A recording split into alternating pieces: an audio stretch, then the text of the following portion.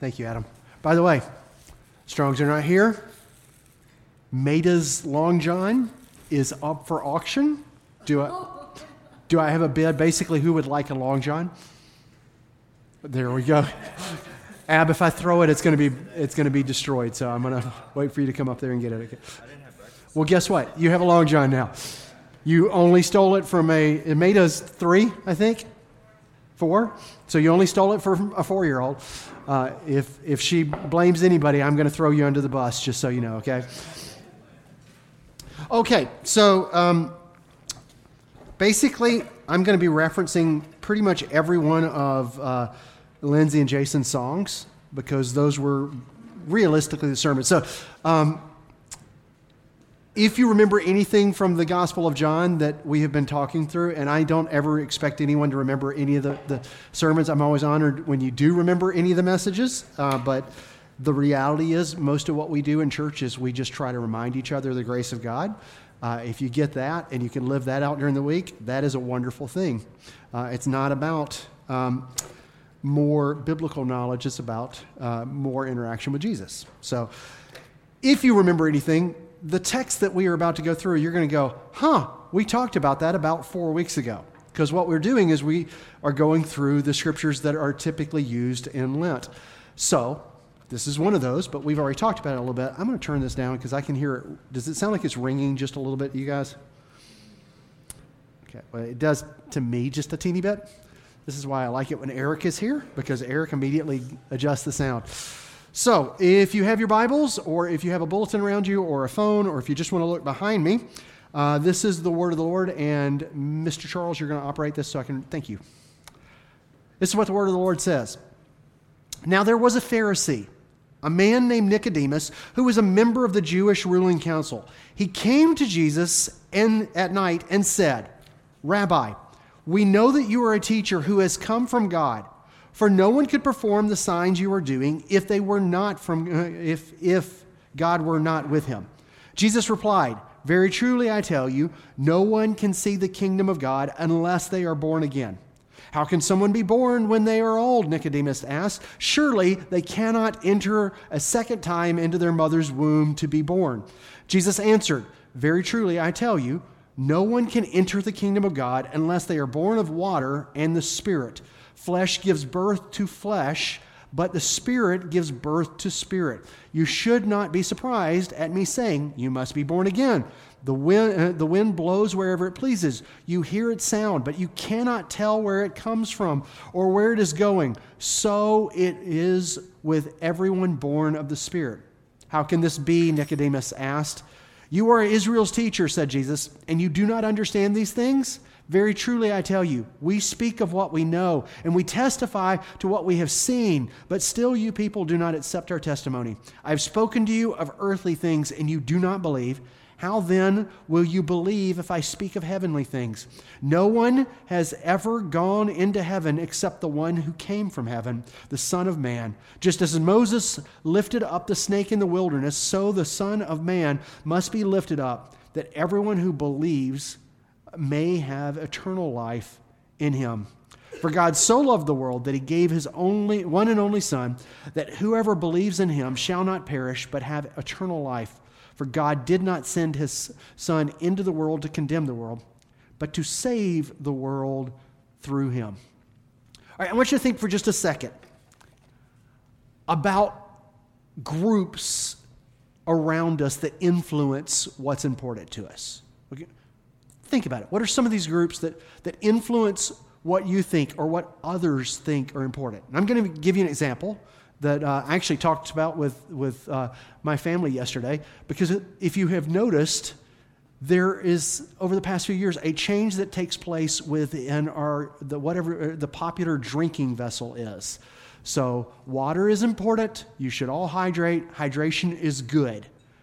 A few years ago, Yeti was the cup of choice that you wanted to get, and it was like, oh, this is really expensive. I figured out a way to work the system. For some reason, there is a security agency that is convinced that Tapestry has a building, and they were like, "Pastor Robert, if you watch this seminar, you'll get a free Yeti."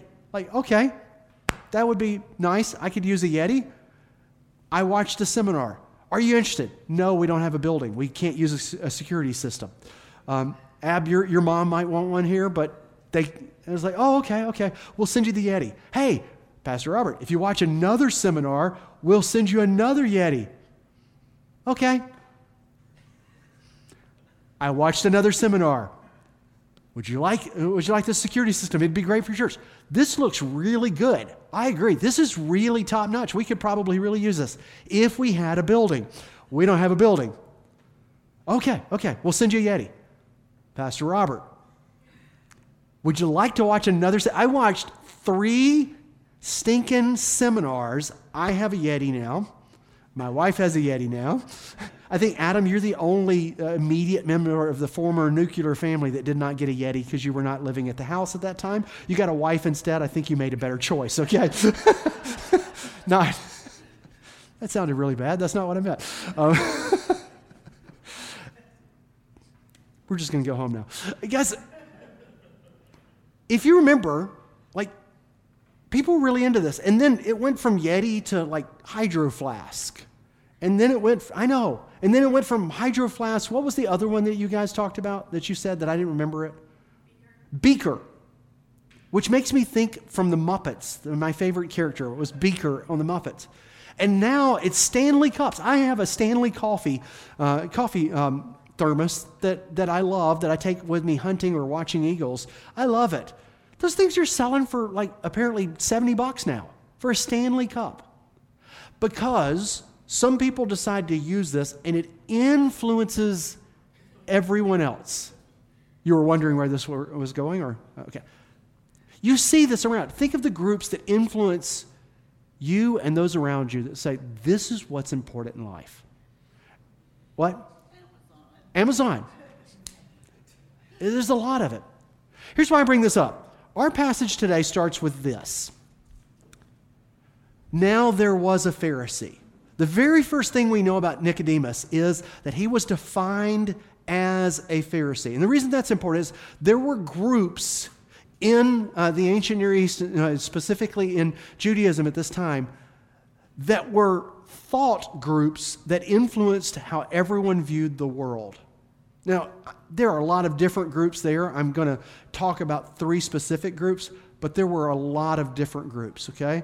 But religiously, there were these, for lack of a better phrase, religio-political groups that were concerned about one question. And that question was, why is Israel no longer powerful? God had said that we were the chosen people. God had said that David's kingdom would rule forever, and we are now subjugated by Rome. Why is Israel no longer powerful? And you had 3 groups, and if you notice, this artist basically set them up a little differently. You had the Sadducees, who were more priestly. You had the Pharisees, who were more scribes. And here's the difference.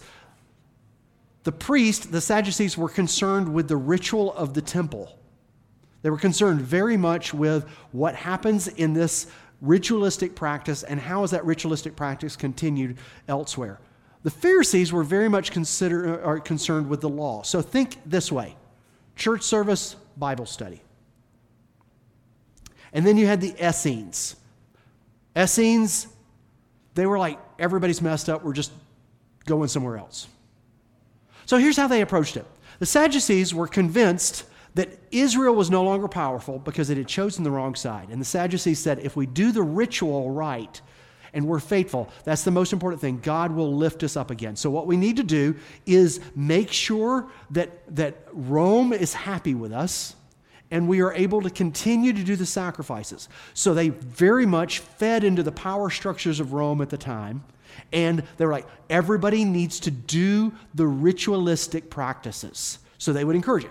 You had these powerful priests that were encouraging people to do it. And when you read the story of Jesus, you see where priests are basically concerned with, oh my gosh, he's ticking off Rome. That's going to stop the sacrifices from happening in the temple. We have to deal with him. We have to get rid of him.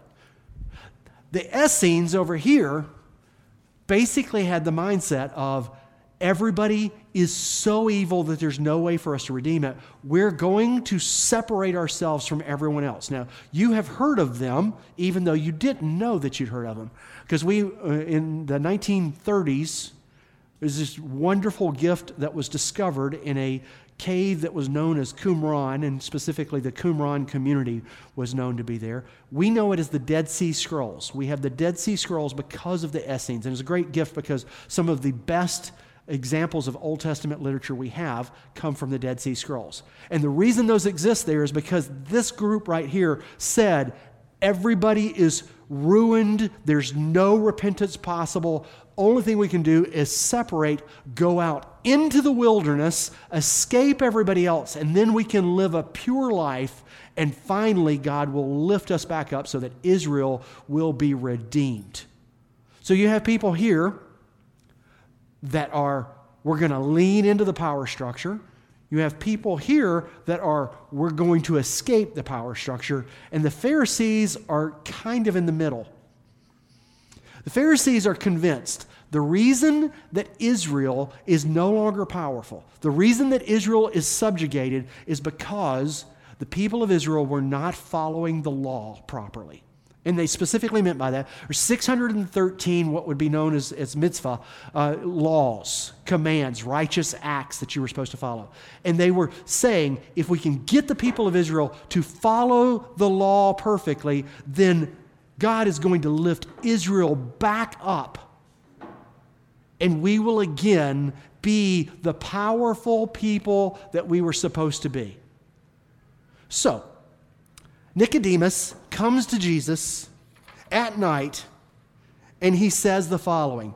He says, Rabbi, we know that you are a teacher who has come from God, for no one can perform the signs you are doing if God were not with him.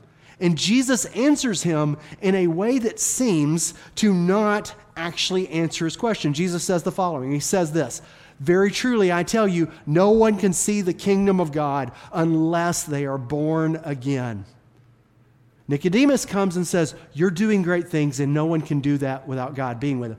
But his whole background is one, he's a part of a group that's saying, if we want to be lifted back up by God again, we have to make sure that we follow all 613 laws. We have to make sure that everyone does it. There's an old story about Pharisees. This is probably apocryphal, but the story is that their foreheads were constantly bruised because they were so convinced that they would be tempted if a woman walked past them, because women are evil. That is me saying that in quotes, okay?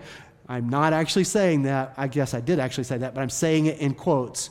That they were worried they would be tempted, that they had constant bumps on their foreheads because if a woman walked by them, they would turn their head this way or away from the woman and would walk into things nonstop. They were concerned with purity over and over again. That's what Nicodemus is coming out of. And he sees Jesus and says, this man is doing the things of God. I have to go talk to him. And Jesus understands, a Pharisee's talking to me. At the end of the day, what they're concerned with is, what do we have to do for Israel to be lifted up again? Nicodemus takes Jesus too literal in one way. He does this wonderful statement where he says, how in the world can a man be born again? How does a person get back up into the womb? And those of you who've given birth before were probably like, I am very thankful that is not possible. That would be very painful. That would not be good. But what I think happens so often is, while Nicodemus took Jesus physically literally too much, we don't take Jesus literally enough when it comes to life. His answer literally was, you need a new birth. And I think so often when we hear new birth, we think new as in going back and doing a second try.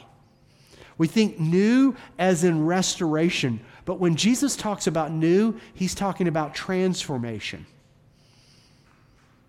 It is a different way of life. The poet that we watched at the beginning used a phrase that comes from Scripture where it is people turning the world upside down. When we sang the Wren Collective song, which is, I forgot the name of it, Build Your Kingdom Here. There's one phrase that is change the atmosphere.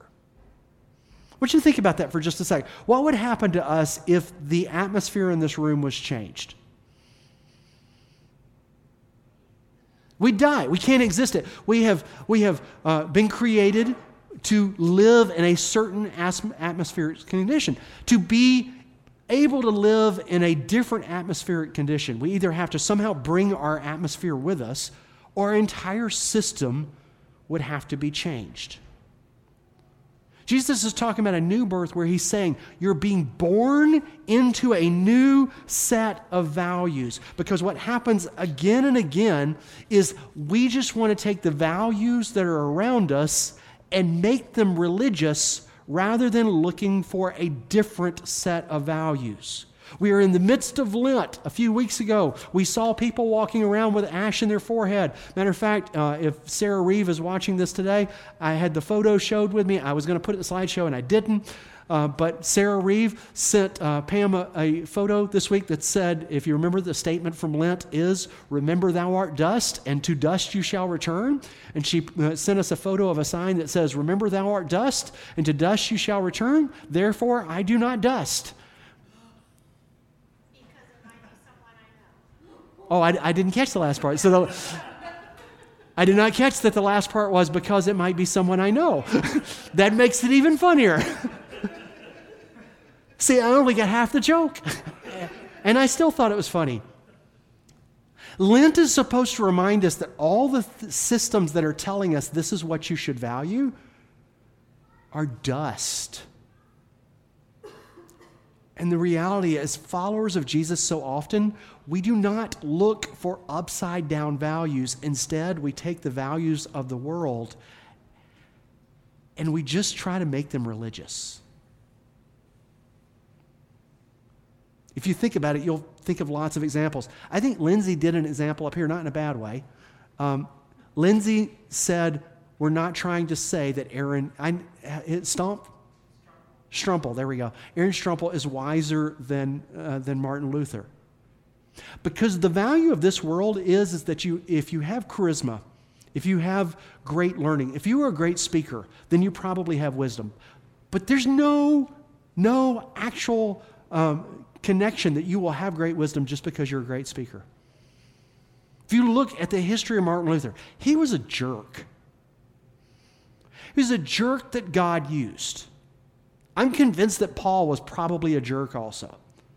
And God used Paul because he was able to use that ability to accomplish his will. But it doesn't mean that somehow Martin Luther is holier than you or I. It means Martin Luther had the right talents at that time for God to be able to use that.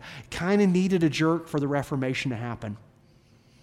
Now, that may sound a little weird until you start thinking. We have a story of Jesus watching everyone give their offerings at the temple. And he says that one specific person does it right. Anybody know who it was? It was a widow who threw 2 little small coins in. We call it the widow's mite. Jesus literally says, everyone else is giving a lot. She gave next to nothing. And that is the greatest gift that happened today. It's not the only example. All of Scripture is again and again the values being turned over. The first will be,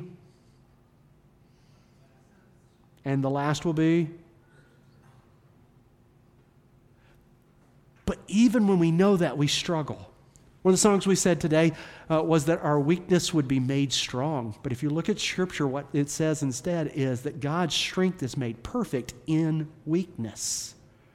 Not that weakness is somehow changed into strength, but literally when God displays his strength, it is weakness. You look at Scripture again, Jesus is glorified not when he is lifted up at the end. His glorification literally is when he is on the cross. When our God is calling out, my God, why have you forsaken me?" He is in the midst of his glorification, his coronation as king. The values of the kingdom are the exact opposite. And And we have to be challenged from that. Thoreau, who I don't normally quote, but I think it fits, said the following. He said, never use a clicker. Was that you or me? Okay, all right. He said, I went into the woods because I wished to live deliberately, to front only the essential facts of life and to see if I could not learn what it had to teach, and not, when I came to die, discover that I had not lived. Now, I have real problems with Thoreau on some things, but what I liked is he understood that where he lived influenced who he was.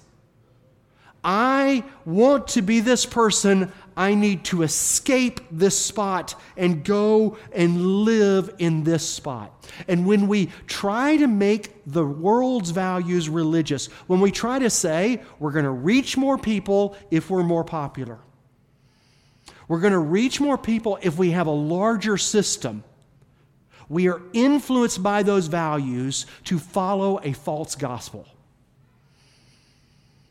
And it is all around us, and today, for me, one of the things, I love the size of Tapestry, but we had like 3 weeks in a row where we were bursting at the seams. Bursting at the seams, for us, okay? We were back close to what we were pandemic-wise. We had 41 people here last week. That's huge for us. We ran out of bulletins for the first time in a long time. And I love you guys. You are my friends. And I was upset when there weren't as many people here today.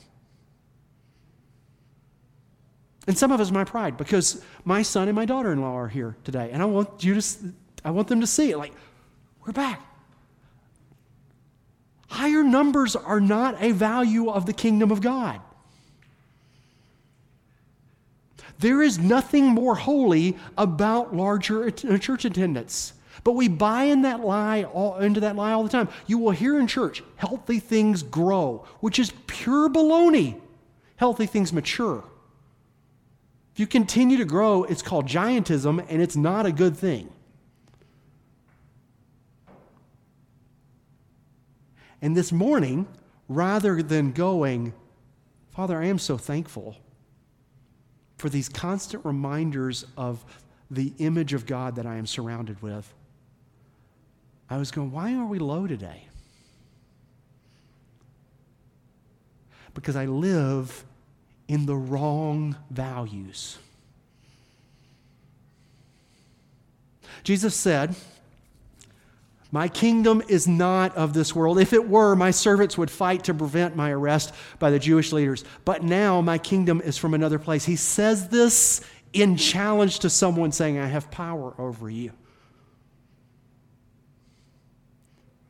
My kingdom's not here. And that doesn't mean it's just blandly spiritual. He's saying, I literally live in a different system where what is good and what is bad are different things than what you value. And yet, so often as believers in Jesus Christ, we claim the values of the world, we just try to make them religious.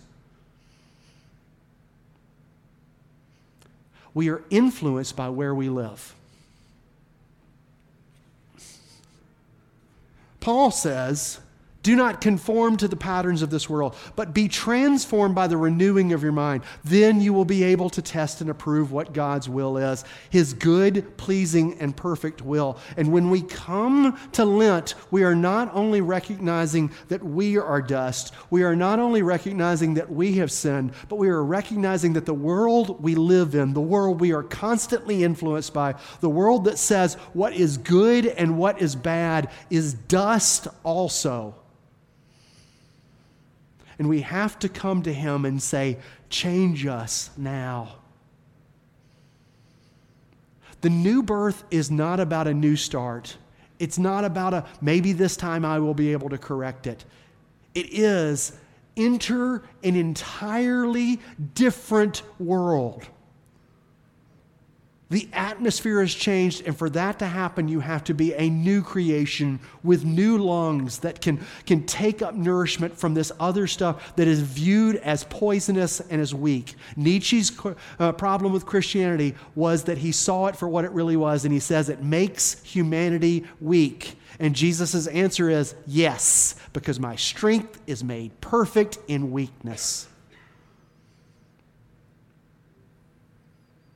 So when we come to Lent, we not only recognize our own sin, but we recognize the failure of the values around us, and we beg for a new birth. So before I suggest what I think we can do with this, does anybody have anything to add?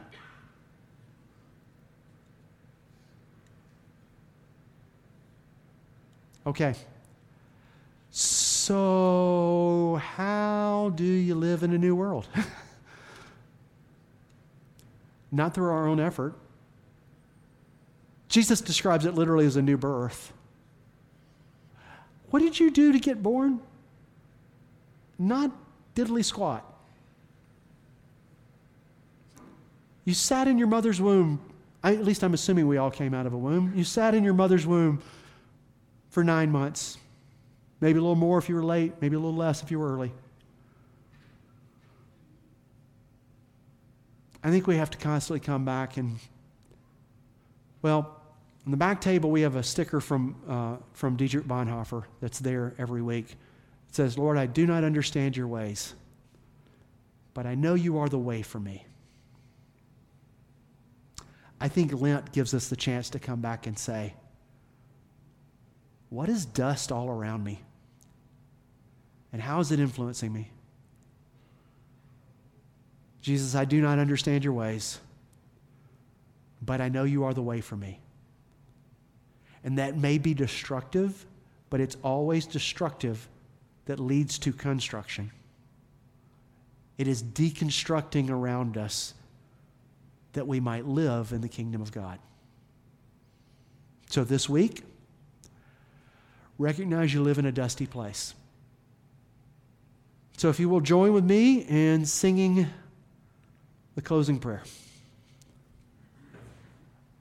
Praise God from whom all blessings flow.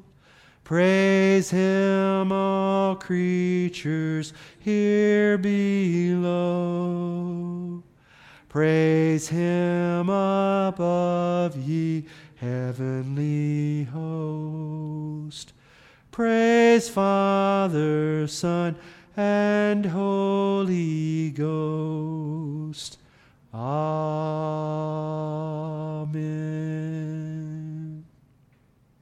You live in a dusty world. I live in a dusty world. Remember, you aren't dust. Thou art dust. But we have a God who breathes life into dust. Have a great week, okay? Thank you for joining us on video.